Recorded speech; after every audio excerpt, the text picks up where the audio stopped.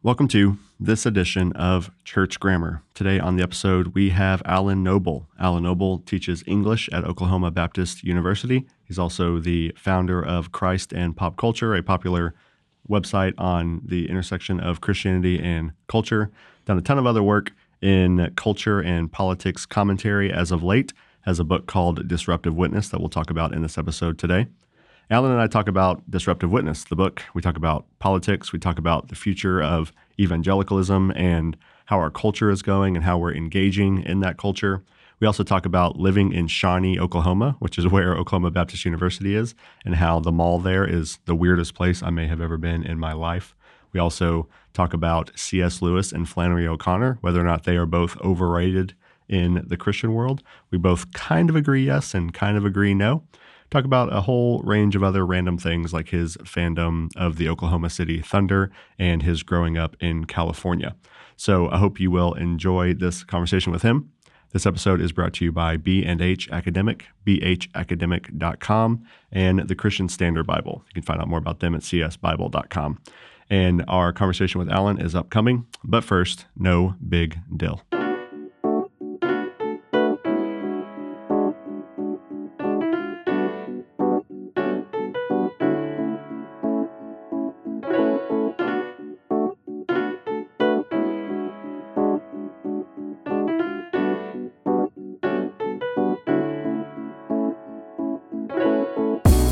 I am here with Alan Noble. Alan Noble. Is that Orville Redenbacher? What is the O? It should be Oliver. It is Orville. It's Orville, but it's not Orville. It's actually Orval. O-R-V-A-L. Orval. Yeah, it's French. Orval Redenbacher. Nope.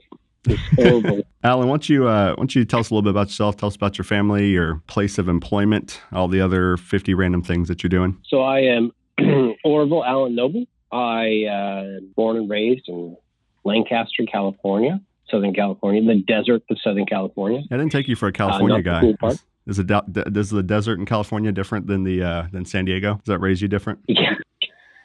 Yeah. Yes, absolutely. Yeah. So the desert communities, they're built around aerospace primarily. So they're more conservative, and they're also a lot of sort of desperation. They're kind of empty places. This explains so much about who you are, doesn't it? It does. Oh, absolutely. Yeah, yeah, absolutely. So let's see. I was very homeschooled my whole life. We had goats, as all true homeschoolers do. We had goats. I had no public or, as I like to say, government schooling until I went to the community college in Southern California. So jumped right into the deep end, I guess. I started out with an acting class. Anyway, we won't talk about that. Oh, I'd love to talk about the acting class. You probably would want to talk about it. I was 15 and a half. Did not know what I was getting myself into. First class I take is the theater department. I had no idea that there was like a theater culture, like there are theater people and they have like a certain aesthetic. And I was just like, I like movies. I'll take this acting class. So that was interesting. Anyway, the PhD in English from Baylor University. I have a wife and 3 kids, and I work at Oklahoma Baptist University in Shawnee, Oklahoma. So you are a couple of things about you. You're an Oklahoma City Thunder fan, right? Yeah, absolutely. How long have you been? Were you a Sonics fan, or did you just adopt them when they came to Oklahoma? Because when I met you, the first time, you were in Waco, and you were already a Thunder fan. So where did that come from? How did that happen? Yeah, especially because I'm from Southern California, so why aren't I a Laker fan? So here's the story. My family, we didn't watch any sports at all. First of all, we didn't have television because the world would get us. So we didn't have television for a long time, like, cable or anything. And then when we did get it, just my parents, they don't watch sports. And so I thought Sports Orlando was not athletic. Turns out I'm still not athletic. And so I just wasn't interested until I went to Baylor and we made a Sweet 16 run in, I don't know what it would have been, like 2010, 2009, 2010. Yeah. And I would watch like for the players on like network television. And then like the next day I would pass them in the hall going to class. And there was a buzz around campus, and it was a kind of excitement I hadn't experienced before, this like communal aspect of supporting these players that you really felt a relationship to because you saw them. It wasn't like some abstract team. It was like, oh, these are our guys, and you want them to win. And when the tournament ended, I was kind of bummed, and because I enjoyed basketball. It was fast, it was fun. It wasn't like football, which is 4.5 hours, which I did not have time for as a grad student who was teaching. And so I was like, man, I need a fix. Like I like this basketball thing. So then I turned on, maybe this was 2009 then, because I turned on the NBA it was the NBA playoffs. And this was like Oklahoma City's breakout year where they took the Lakers to, I want to say 7 games or something, or they won several games against Kobe's Lakers. And the Lakers went on to win the championship that year. And everyone was talking about how great Durant, the Cupcake and Westbrook were and Harden at the time. And it was just, that was a nice shot. Cool. Yeah. I got to have that in there. Yeah. And it was a weird thing for me because I didn't have a team to support. So I was like, I'm just going to like who is fun to watch. And Oklahoma City Thunder was fun. I liked the Celtics. They were fun to watch. I even liked at the time, I liked LeBron in Cleveland. I mean, he was fun to watch too, until he went to Miami. So I chose teams years ago based on who I thought was fun. And then I moved to Oklahoma City and I was like, yeah. And I'm not going to lie. I mean, it was part of my decision to come here was the Thunder. It wasn't Shawnee, Oklahoma that drew you to Oklahoma.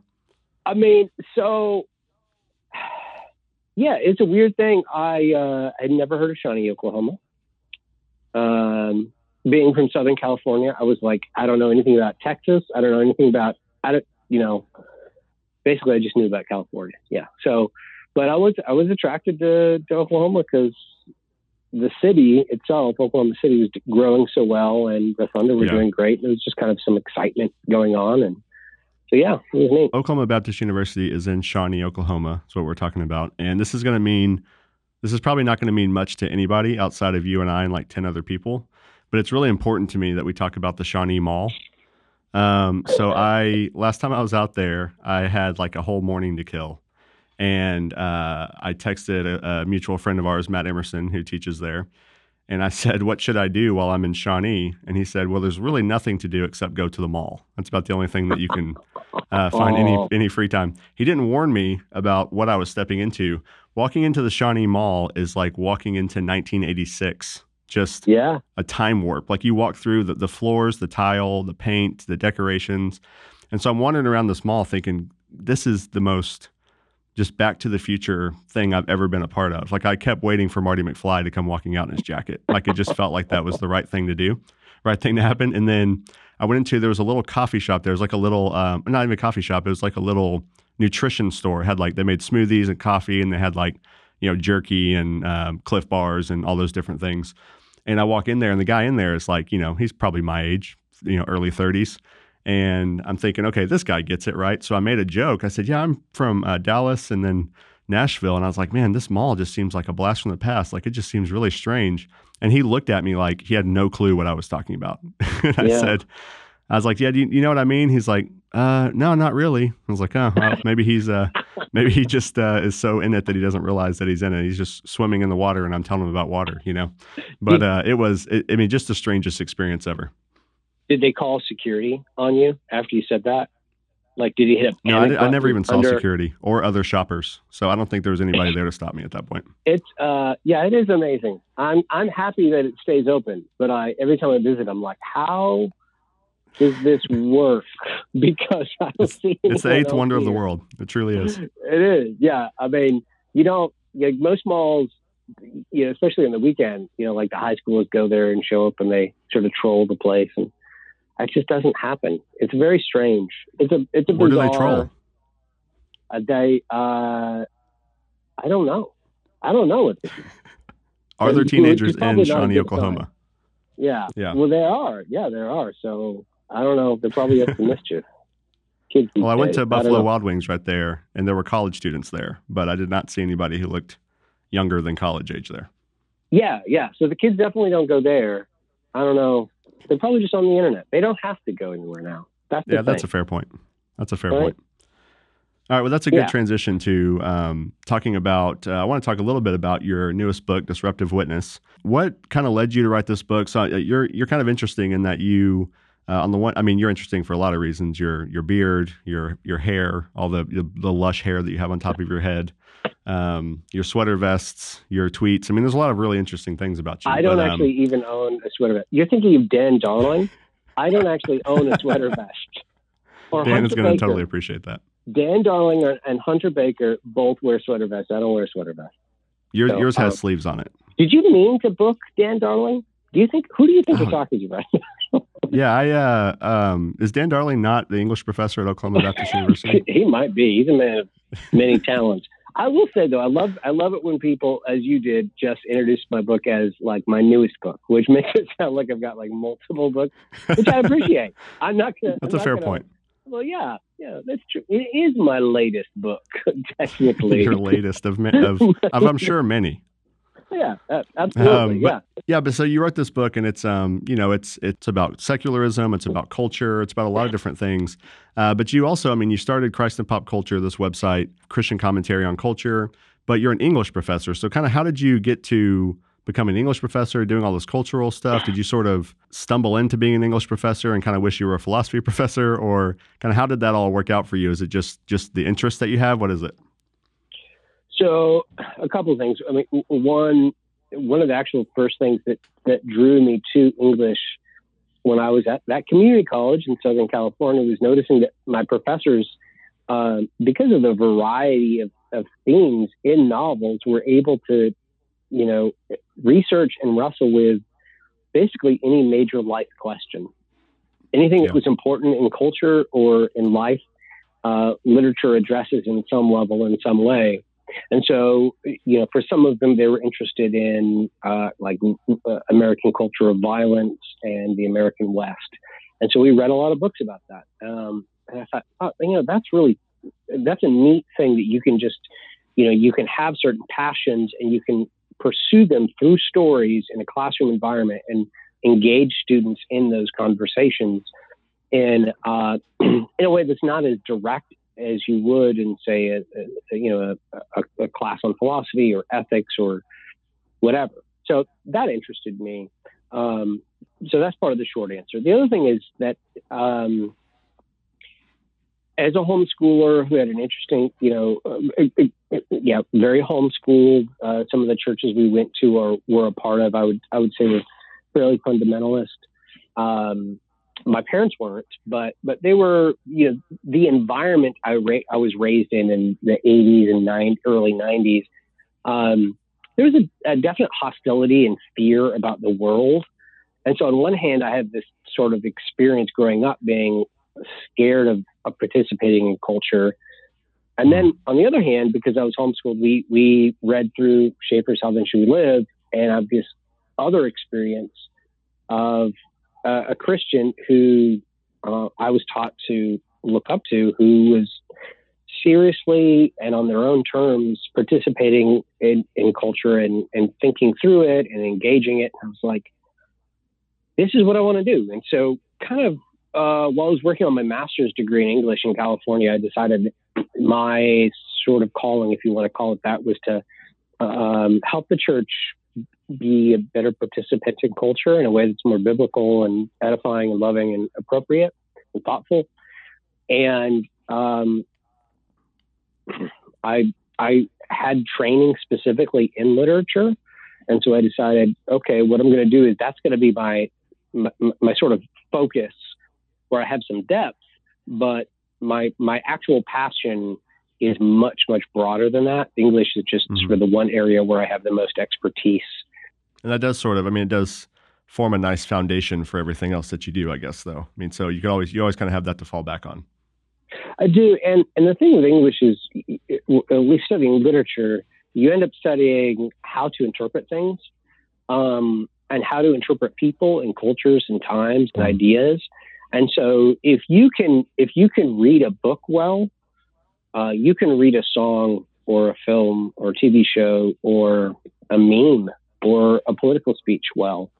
Those skills directly transfer. I mean, each of those other mediums have their own sort of language and vocabulary, but the basics of close reading and interpretation that you learn in studying literature are directly applicable to basically all the interests that I have. And so when I engage in, and talk about politics or something, I'm definitely informed by, studying rhetoric and studying, literature and persuasion and things like that. So who have been some of the more kind of influential writers in literature, philosophers? I know you have an interest in Charles Taylor and other things like that. Who are some of the ones that have influenced you and sort of shaped how you think and how you view the world? Because I think most, your average theologian is going to name 4, 5, 6 theologians or Bible scholars.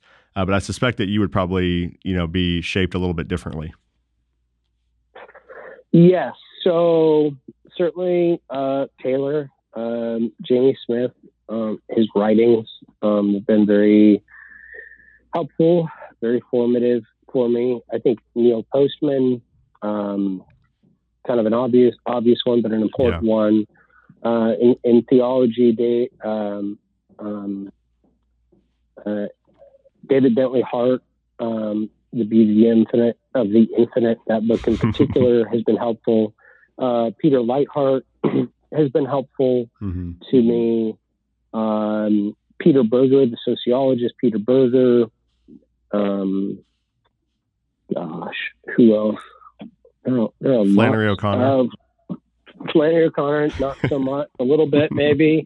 I feel like you and I are the only two people in the world who are willing to critique Flannery O'Connor. I do it from a very lay perspective. You probably do it from like a legitimate scholarly perspective. I mean, I won't criticize her. I'm just, it's kind of like C.S. Lewis. If I wanted to be, I'm going to get in trouble. I'm probably going to get fired. That's the do thing. It. This is how I want to go out. If I want to get you fired right here. You know what? I'm okay with it. If your political tweets haven't got you fired by now, you talking about Flannery O'Connor and C.S. Lewis is not going to get you fired. I'm going to guess. Are you kidding me?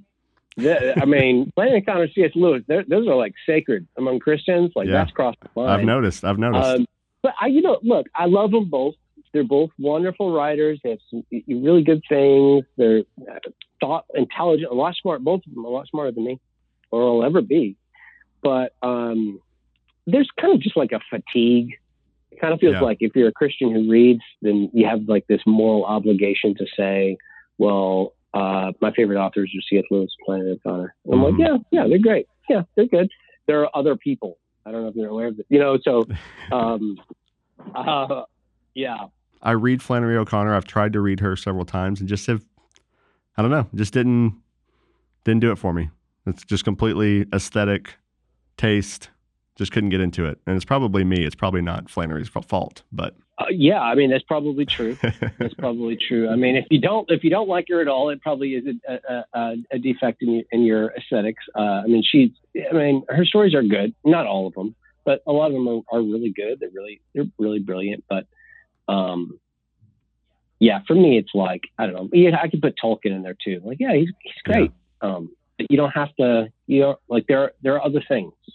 You can go beyond Flannery O'Connor, Tolkien, and C.S. Lewis. Yeah, you'd be surprised how many people, those three and J.K. Rowling, they wouldn't go much past that. So yeah. So that's how I get fired, and that's okay. Harry Potter isn't Harry Potter really the sacred cow though? Every time I tell people I've never read Harry Potter, Christians that I have never read Harry Potter, they think it's either because I hate witchcraft or I'm an idiot. That's one or the other. But it's not just because I don't really care for it. Isn't that strange? Because, I mean, it's so different from the debates that evangelicals were having when the books were first coming out.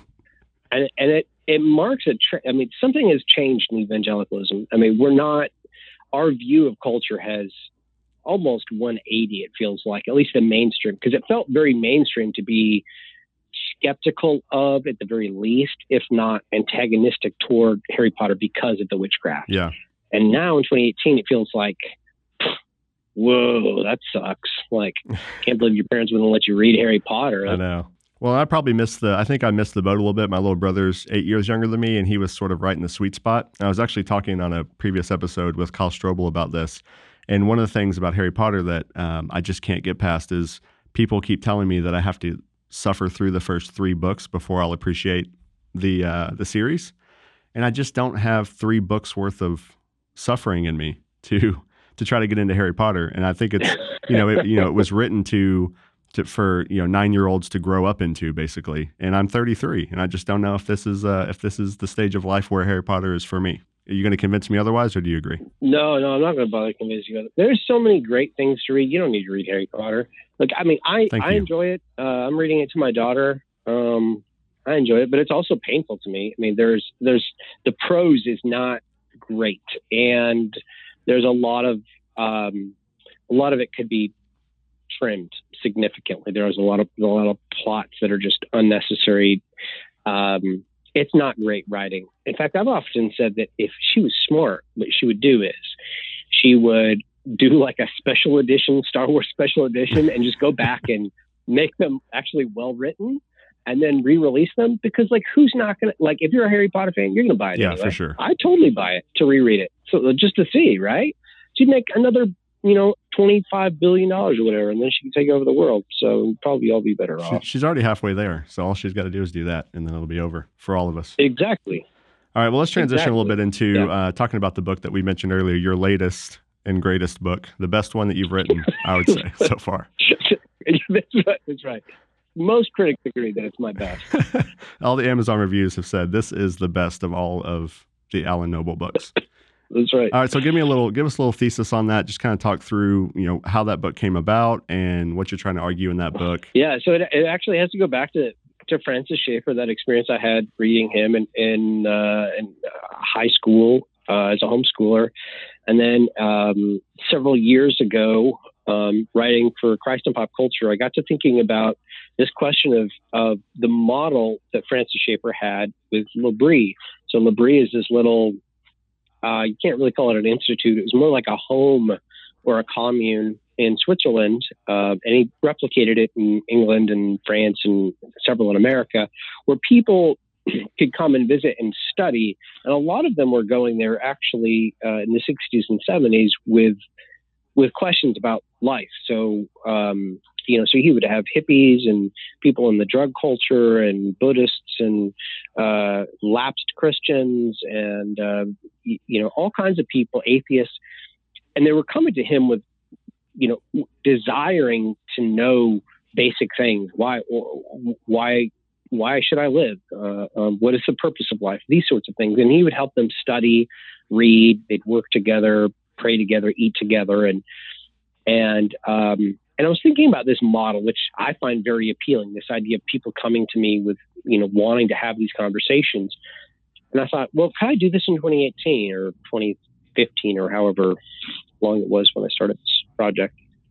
And I found my intuition was that model wouldn't really work as well. And so I asked why, and I found myself deciding or thinking that the reason it wouldn't work very well is that most people today don't engage those questions. They still have them because everyone naturally does, right, but they just don't think about them. And they certainly don't decide to go somewhere for 6 months to study and find answers to those questions. So the next question I had was, well, why? Why aren't people asking these questions like I think they were in the 60s and 70s? And there's some political reasons, some sociological reasons, where America was at post-World War II, during the Cold War, so on and so forth. But the strongest conclusion that I came to was that these two forces, secularism and technology of distraction, sort of work together, not intentionally, but they just sort of naturally work together to create sort of several buffers so that the common person generally does not have a sense of urgency about engaging these life's big questions. They don't have a fear, a need to get them answered. They kind of feel like there are a million different answers to life's big questions, so there's not really a reason to find an answer. Yeah. The important thing is to live a life that is satisfying to yourself. And that's the secularism part. And the sort of technology of distraction part, it feeds into that so that when you do experience moments in your life where you have a great sense of maybe a loved one dies and you think, how can this be just? Is there a purpose to our lives? How is there justice in the world? Technology of distraction makes it easy for us to move on without truly considering entertaining those thoughts. So we kind of create a perfect storm between secularism and technology of distraction so that we don't ask questions. So that's the book, is sort of outlining, here's this problem, the social problem that we have, and then trying to offer some very modest ways of at least pushing back against that. Okay, and so what are some ways? I mean, the title of the book is Disruptive Witness, which you're basically saying that there are things we can do that sort of disrupt this tendency in us or the tendency in culture. So what does that look like for Christians to sort of live out what you're saying as far as trying to model a better way, to promote a better way, to engage in a better way? If I told you, then nobody's going to buy the book. No, I need you chapter by chapter. Just give the whole chapter. Just read the chapters. That's the whole thing. I got to tease them, and then they feel like, man, we're hopeless, and then they go out and buy my book, and then I can pay off some debt. I've got some debt I've got to pay off, some medical debt, some other things. So, but for real. So I kind of break it down to three general areas. And I know in the middle of the book, after I sort of diagnose where we're at, I admit the problem is way too big. Yeah. This is not, it's a societal problem. You can't wave a wand or shoot a silver bullet and kill it. It's just too big. So, but I do think we have an obligation to try. And so I break those attempts at pushing back into three categories. One are sort of personal practices, and second are church practices, and third are sort of cultural practices. And at all three of those levels, I think we can change our actions, our habits, in such a ways as to offer, to use the titular line, a disruptive witness. So personal habits, could be anything like, including, praying for meals, giving grace in public without shame, and doing it in a way where you actually acknowledge that a living God actually provided that food for you, which I argue, because of secularism, is a hard thing to keep in the front of our minds. Because our tendency is going to be to think of food as being sort of miraculously delivered to our plates by, without human hands touching it, because of basically our markets and technology and how things are done. Whereas hundreds of years ago, 95% of the population were farmers, if not more. And so the natural thing would be, you would be acutely aware of how you had to depend on God for the meal you're eating every day. So that's just a minor example, but I talk about other things. A sense of gratitude, I think, is very important. Also making space for contemplation and for undirected thought. So many of our lives are just absolutely cluttered from the moment we wake up to the moment we go to sleep with stuff and entertainment and content, except for podcasts. I think podcasts are great, and especially this one. They don't count towards cluttering. Yeah. This one, actually, it's just this one is the only one. Anything Christ and Pop Culture does, or any other I've been on. But the rest of them, really, we need less content. So then the church practices, I just basically argue that I think rightly done, our churches can be just these places where we're offering a radically different vision of what our lives are. Rather than individual, we emphasize that we're communal and that we're indebted to Christ, and that we serve a living and transcendent God, not just a morality or an ideal or an aesthetic or a lifestyle choice. And in the section on cultural practices, I talk a lot about how, literature, for example, can be a way, reading stories together, watching films together, and talking about them in certain ways can lend themselves to opening people up to truths that they don't want to otherwise recognize. The chapter on church practices I thought was really helpful, because this type of idea can turn into on the one hand, just completely personal, like, hey, you need to read your Bible more, you need to read this more, you need to think, contemplate more, pray more, which is all true.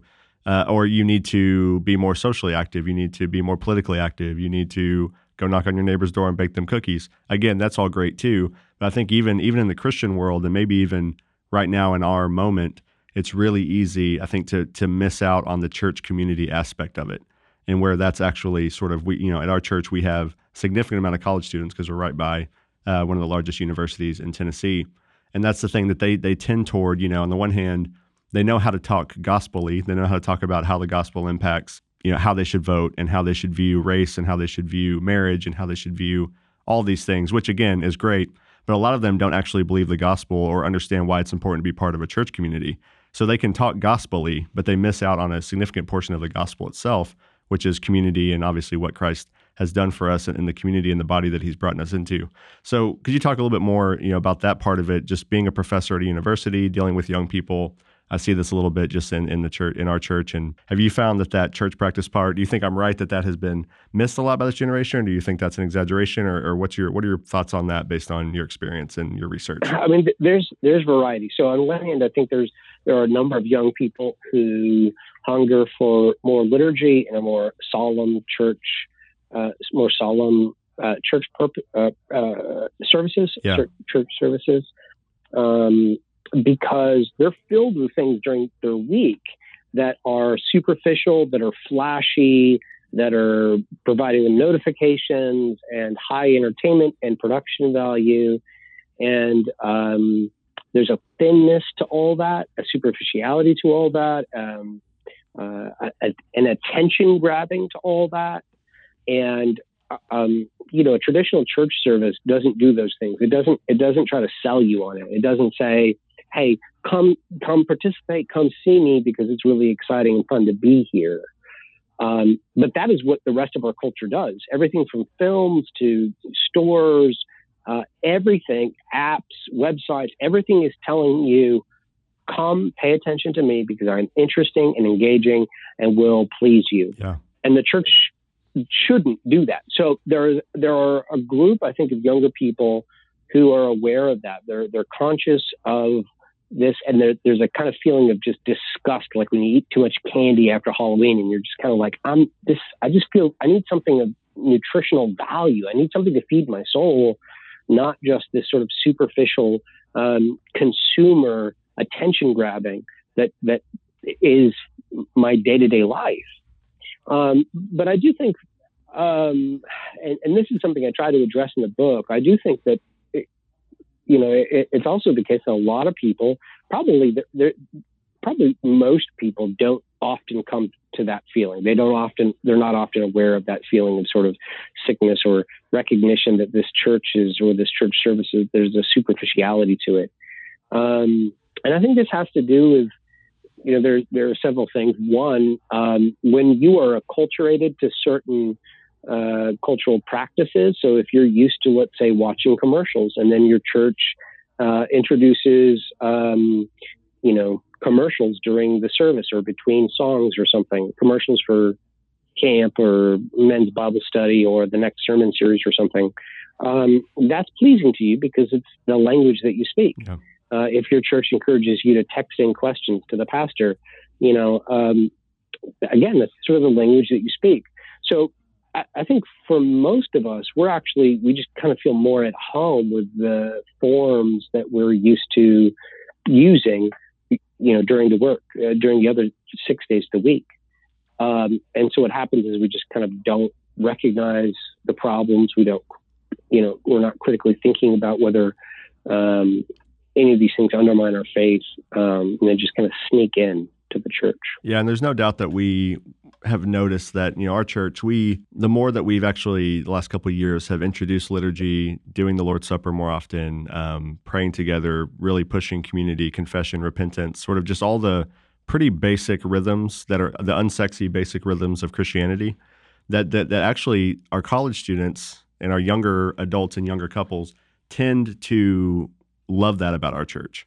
And so they kind of come in thinking, okay, we have a good preacher, we have good music, we we have the plank stage like everybody else does in the back, and which I always make fun of, but we haven't changed it yet. But that sort of thing, like they come in, they're like, I don't really know what church is. The church I grew up in was sort of more, it's Tennessee, so you've got your kind of major Southern Baptist churches that are very seeker sensitive, that are really about gathering the masses together. And they sort of say, I don't really know what church is supposed to be, but this is different and I like it. So a lot of younger people are moving to, more Anglican and Presbyterian type churches, that they're starting to find that. And I hope that what that means is that churches more and more will realize that, not just to draw young people, but to realize that part of the reason why that's so, I don't know what the word is, attractive, for lack of a better word, that they actually say, well, maybe it's attractive because it actually hits on more of the actual soul of Christianity and the soul of humanity. Yeah, I mean, I hope so too. And I've seen, I teach at a Southern Baptist school, and I've definitely seen my colleagues and people I know. There is an encouraging, I would say, sort of revival among Southern Baptists of, recognizing the importance of some of these older church traditions, that there's really no reason to not have them as a part of your church service. Yeah. It's not like you're introducing, transubstantiation. I can't even say that. I thought I could correct you. But I thought, no, just let them work it out. Grace. That's fine. Well, I'm just letting you earn your reward, brother. And well, I put in my treasury of merit. Anyway, so yeah, I mean, and that is encouraging, and I think for some students, some younger people, I think they're going to recognize that, and that will be valuable. And the trick, I think, for the church, for the Protestant evangelical church moving forward and recognizing this, is not to say, okay, the market is demanding these things, right? So like as soon as you take that step, you've already sold yourself out. You're done. And I've seen lots of churches do this, right? So what they'll do is they'll be like, man, people want a more authentic Christianity. Let's go get some candles, right? And like, let's get some incense, and let's get, let's just, I don't know, put on robes or something. And there's no, so the value is tapping into, long church tradition that is retrievable, that doesn't undermine our Protestant faith, but actually taps us into something truer that maybe we've abandoned unnecessarily. But if you're just like, well, the market's asking for this, so I'm going to go find it, you're just going to create this hodgepodge, almost like a postmodern market-driven church where there's actually going to be nothing authentic about it. You're just appealing to certain aesthetic values, hipness or something, and that's not good. Because then you're going to change in another 6 months.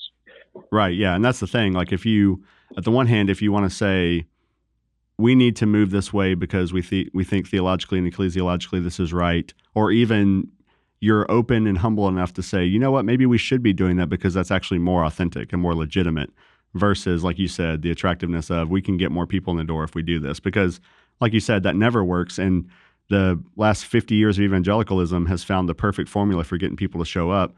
And I'm sure there has been a lot of good that has come from that, but that also has bred the nuns and, this, not the Catholic nuns, the NONES nuns, and it's sort of bred a lot of false conversions and sort of a big groundswell of people who say they're Christian but aren't. And you can do that with liturgy too. If that's what you think the market wants, and if that's what you want to market to, you can build a nice liturgical church that feels more real and more grainy or whatever, and still have the same results in 50 years, which is a bunch of false conversions and people who were there for the experience or were there for the marketing and not actually there for Christ.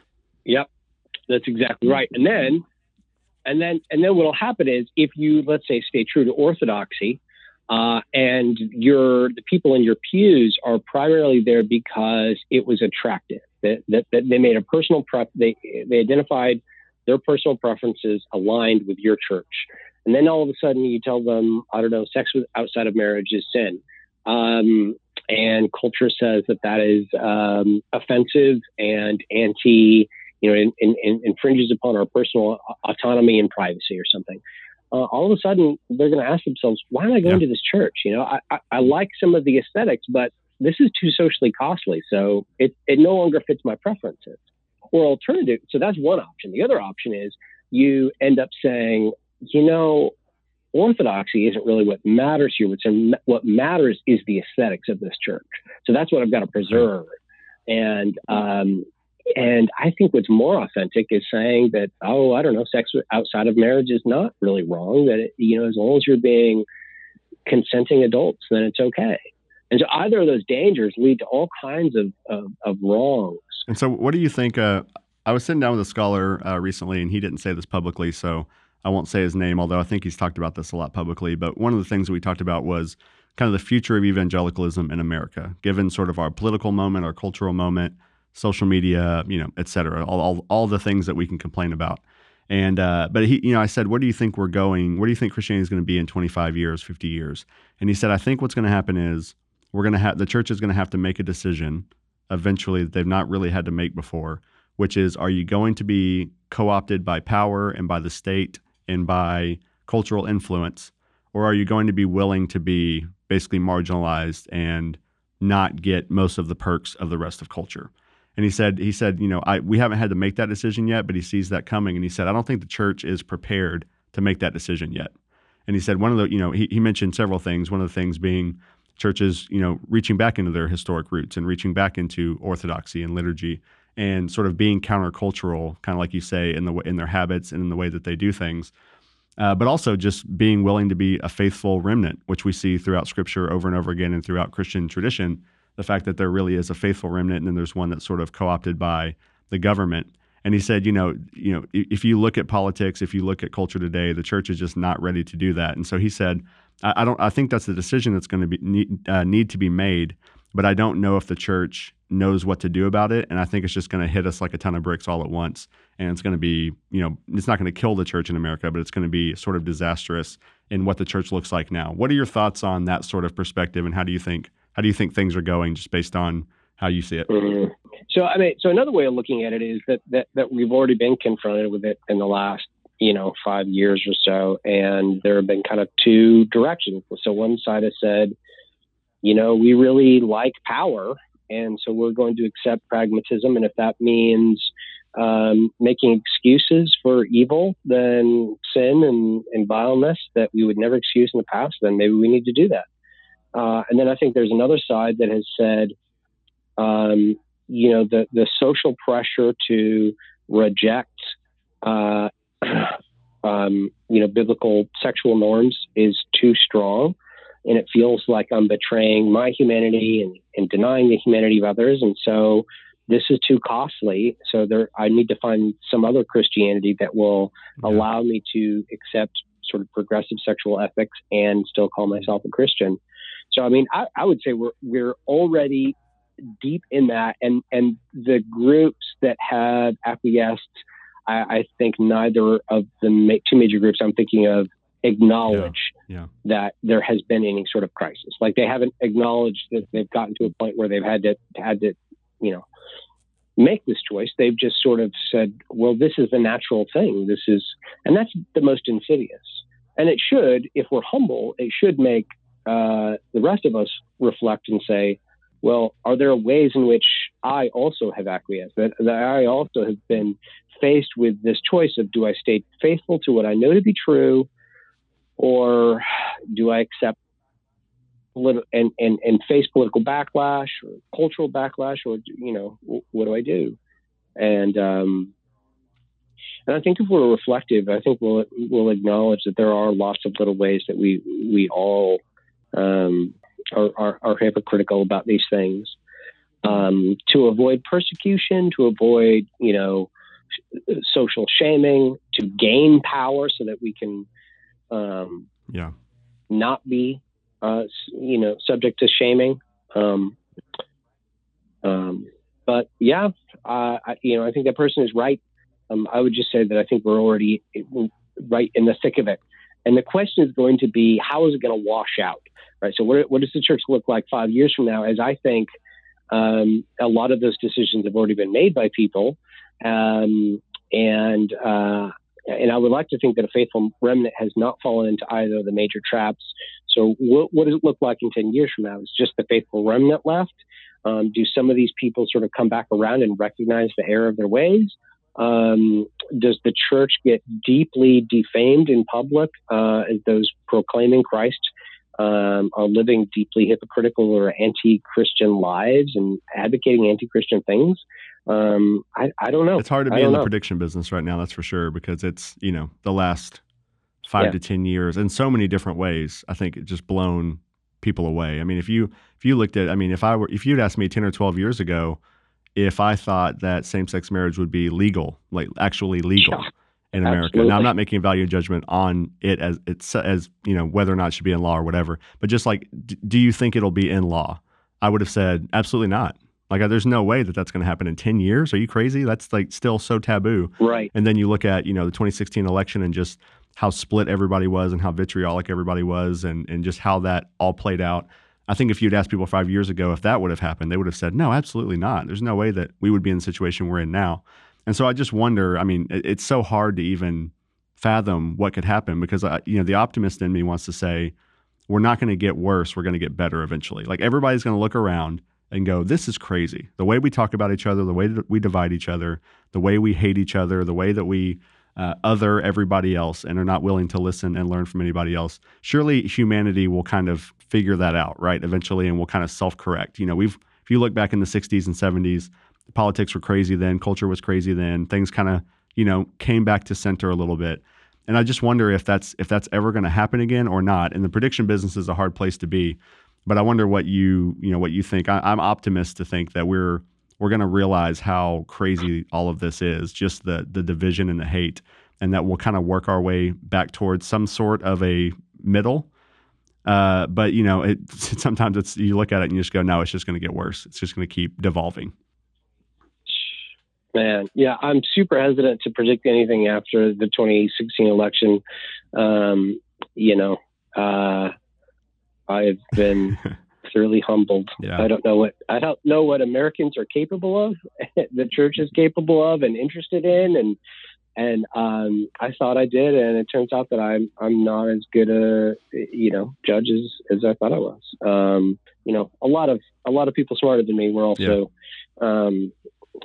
caught flat-footed, so I don't know if that helps, but yeah, it's really hard. It's really hard to say what's going to happen. I'm worried about declining rates of faith among younger evangelicals, and I suspect I have noticed a dynamic where younger evangelicals or people who are maybe even tenuous, or maybe former evangelicals, are kind of uncomfortable where they are in their faith. They have felt very alienated from their faith and from the Christian community, primarily because of politics. And that's not particularly new, but what is new, I think, is that I've noticed that a lot of them don't want to talk about it to their parents or elders, like say in their church, older people in their church. And I think the reason is that they kind of feel like, I know what mom and dad think, and I just don't even want to have that argument. Like, it's just not going to go anywhere. There's a kind of hopelessness to it. Like, well, they're going to think what they think. I'm going to think what I think. And it's just whatever. And that's really dangerous because we're not articulating these things. And we're not having a conversation within the church. Then my fear is that a lot of those younger people are going to drift away because there are strong forces that will say to them, you feel alienated right now in the church because of politics. Come find a home over here, outside of the church or outside of the Orthodox Church, at least. We will make you feel more at home politically, and we'll give you some of these other benefits, a community, so on and so forth. And that really frightens me. Because I fear that a lot of leaders, local pastors, and even higher leaders, don't understand how much is at stake right now because a lot of those younger people are not as vocal as they maybe would have been in the past. And so the pessimist side of me says maybe in 10, 15 years, we're going to be looking back and being like, oh my gosh, how did we let this happen without, how did we not see? But on the other hand, a lot of young people are very encouraging to me. I mean, the nice thing about teaching at OBU, I meet a lot of deeply devout Christians who are passionate about loving their neighbor and being biblically orthodox, and who love the church and love ministry and missions and caring for the poor and needy. And they're smart young people. And I'm like, okay, God's got this. Yeah, I do agree, though. I think even if you look at just people our age, the scholars that I know that are in our general generation, the pastors I know in our generation, it does seem like there certainly is a generational divide between our parents and our grandparents and us. There's no doubt about that. Sometimes probably not as much as we think. Several times I've sat down with my parents and my in-laws and talked about this stuff, and it's not been as separate as I thought it would be, although there's definitely some significant differences. But it does seem like overall, at least the leaders that I know, and this is definitely coming from a very limited perspective of people that I hang out with and that I read and that I interact with, it does seem like the leaders in our generation are aware of this and are at least trying to figure out what to do about it. How do we help shape the next generation to both love the gospel, love orthodoxy, not abandon the church, at the same time teach them, here's how you can care about your neighbor, here's how you can care about the political movements and trends and how you get involved in them, and still try to teach them how to do that without totally bailing. Because I think the default is definitely to bail, and I've felt that default at times in my life that, I already know how this is going to go, I'm out. But I think it seems like our generation of leaders, at least generally speaking, from those that I interact with and read, even those outside of my tradition, outside of my camp, seem to have some sort of a understanding that, hey, we've got to do something about this. And I hope that continues. And I hope that even our generation doesn't at some level give up as well, which is definitely a temptation that I understand. It is it's very tempting. And to me, the $1 million question is those leaders who get it. And I do think you're absolutely right. There are a lot of people that we both know who absolutely get it. They're passionate about it. They see the danger and they're working hard. And I'm very grateful for them. But the $1 million question to me is how to address the problem that Dan Darling called. Yeah. What do you say, Dan? What quote do you say, Dan? What is your thing? Yeah. So Dan says, Dan talks about, the fact that the church in many ways is being more catechized by, talk radio and Fox News than pastors and creeds and the Bible. And, that's the $1 million question, because I've known from anecdotal evidence, from experiences people have told me that you have a lot of pastors who recognize these dangers. You have a lot of church leaders who are not necessarily pastors, but they're pastoring the pastors, and they get it, and they're trying to communicate that to the pastors. But there's still this huge disconnect. And the question is, and this is a question about our media era, like our social media and our media era, where there is an almost infinite amount of content vying for our attention. And you've got a little bit of time on Sunday morning, maybe on Wednesday night or something. Yeah. Who's doing the most catechism? Who's shaping the hearts and minds, the political visions, the social visions? Who's forming people's consciences? And, right now for most of us, I don't think it's the church, and that's scary. And I don't know practically, how do you address that? How do you challenge that? There's the other argument, the counter argument to that is, and I'm not saying this is my argument, but the counter argument could be, look, it's time for the church to just disengage, go Benedict option or whatever option. There's 15 options out there right now that have been published.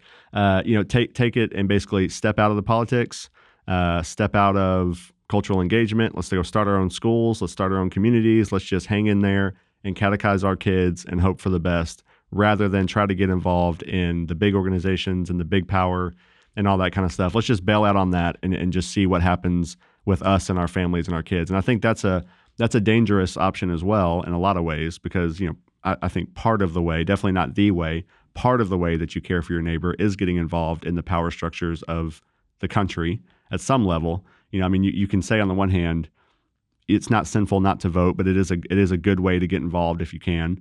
It's not sinful to care about what's happening in the news and what's happening in your local schools and what's happening in other places, but you should try to get involved because that's part of how you love your neighbor. But I see the temptation for people to say, you know what, I'm just going to get out. Forget all that stuff. Forget trying to vote my way through this. We all know how it's going to work out. So I think that's a danger on the other side. And I don't know what the answer is. I think we definitely have to find some sort of a balance between not trusting in politics and cultural systems as much as we have, while at the same time realizing that that is what drives our world and our culture in so many ways, and that we should care about it. So if we think about systemic injustice as a prime example of, on the one hand, look, you need to go and love your neighbor and, seek diversity in your friendships, in your church, realize that these people are made in the image of God and that these people are being wronged. Vote the best you can against people who are going to, perpetuate that. You've got to find that balance between caring about how the systemic issues happen, but not just thinking that's the way to fix everything. And on the other hand, thinking, well, if I just share the gospel and I just have a diverse church, well, all this other stuff will work itself out. Neither one of those those extremes seem like the right way to go with me, but it just depends on the day which one I tend toward most. That's right. Yep. And I think that's pretty common. I mean, that is because it's hard when that there is no, if you engage in politics, you're not going to be able to fix things. I mean, you can improve things, but you're not going to be able to fix it. And when you feel that sense of hopelessness, and that at root, what all of us need ultimately is Jesus, then the temptation is very strong to just say, well, you know what, this feels hopeless. Why not just let go of it? You know what? God's in charge of the politics. I'm just going to vote for something or not at all. And we're going to focus on changing individuals. It's interesting because this debate is just so fundamentally old. Yeah, right. It's such a basic debate. Socrates was very concerned about changing individuals. And Plato comes along and says, hey, it's really good to change, the hearts and minds of people. But if you allow these systems to continue and the systems are corrupt, then they're going to corrupt the people. And that same fun. And so he argues, we've got to create a republic, a certain kind of country that, a nation that's going to be just, and that will help people be just. We're still living in that tension between changing the hearts and minds of people and using systems that God has allowed in order to do justice. It's hard. It's just hard. Yeah, and there's no doubt to me that for the last at least 50 years, probably longer, that there's no doubt to me that the church and evangelicalism in particular has relied way too much on politics, has cared way too much about how politics work out and which party we associate with and what policies we associate with and how we demonize others. There's no doubt that that's been the dominant problem, in my opinion at least, when it comes to this question, is just thinking if we just vote the right way and have the right people in office, everything will work itself out. And on the same hand, go in our houses, shut our doors, go to church a couple times a year, and maybe talk to our neighbors if we're both at the mailbox at the same time, right? And so I think that's the one extreme that has happened for a long time. And I think we definitely need to pull away from that significantly while also not just bailing out. And again, like you said, this is a question we've wrestled with forever. And I think right now we're kind of on the church, by and large, has been on one side of it. And we don't need to extremely correct the other way, but we definitely need to correct. I don't think there's any doubt about that. All right, so I'm going to provide a little bit of doubt, just a little bit of nuance, maybe a little bit of doubt. So nuance me, Alan. It's weird. This is why you wrote the book and I didn't. So here's the thing: is that on one hand, it's definitely true. It's absolutely right that evangelicals, on the whole, our identity has been wrapped up in our political identity, but at least anecdotally, it feels to me that actual teaching about common good, politics in the churches is generally viewed as a no-no. I mean, you can talk about how abortion is bad, but it seems like, there are certainly some megachurch exceptions to this, but it seems like the impression I get is a lot of pastors are very hesitant to talk politics. And so yeah, that's fair. And so what you almost have is like this two-tiered system. In one sense, the community, the culture, the evangelical culture, subculture, whatever, is deeply sees their identity wrapped up in politics. But the actual instrument that Christ has given us for guiding the church, which is the church, right? His word. Pastors are very hesitant, with some good reason, to, even in Sunday school classes, let's say, even if I understand not wanting to talk about it from the pulpit, we'll focus on the gospel, sure, but even in general, it's such a landmine that they kind of want to avoid it. But I think it's created this power vacuum that is filled by, in some cases, some Christian political institutions that are, in my opinion, a little unsavory, more focused on pragmatics than truth, goodness, and beauty and justice. Mm-hmm. And so it's weird. So my stance right now is we don't need to sort of invest less in politics as Christians, less of our time, let's say. We need to reframe the way we think of our identity in relation to politics. That's not our identity. Our identity is in Christ, not in the Republican or Democratic Party or the Independent Party, whatever. But we also, I think the church needs to do a lot more in this weird way, a lot better participation in politics, not less, because I do worry that if we retreat, then it's going to get worse. Yeah, no, that's a fair nuance. Yeah, when I raised up, when I wanted to be a pastor and became a pastor, I was raised and taught by pastors who were very politically interested and involved, that, the church is not the place to do that. So I think that's definitely fair to say, like, local churches by and large are not doing that. But it is certainly the case that people in the pews have gotten that message one way or another, whether it's from their pastor or maybe it's just from some of the Christian political leaders who sort of put themselves, in the president's Oval Offices and whatnot. Maybe that's where, like Dan says, that's where the catechism is coming from. Yeah, I think the church has done a good job of that. I am afraid that pastors are going to care less, and the church is going to care even less. The local church is going to care even less. The church as the body of Christ, I think, has definitely been way too caught up in that. But we can't just go the opposite direction either. So yeah, I think that's a good nuance and a good way to put it. So you're welcome for my compliment there. I know that's what you were waiting for, was for me to affirm you. So. It's the only reason I came on this. Just for affirmation. Talk show. People come to me for affirmation. That is just a thing. I am a Barnabas of Barnabases. Well, Alan, I could do this for hours. I don't know if you could, but I could definitely do this for hours, but we should probably wrap it up here. So thanks so much for hopping on and having this conversation with me. Fantastic. Thanks for having me.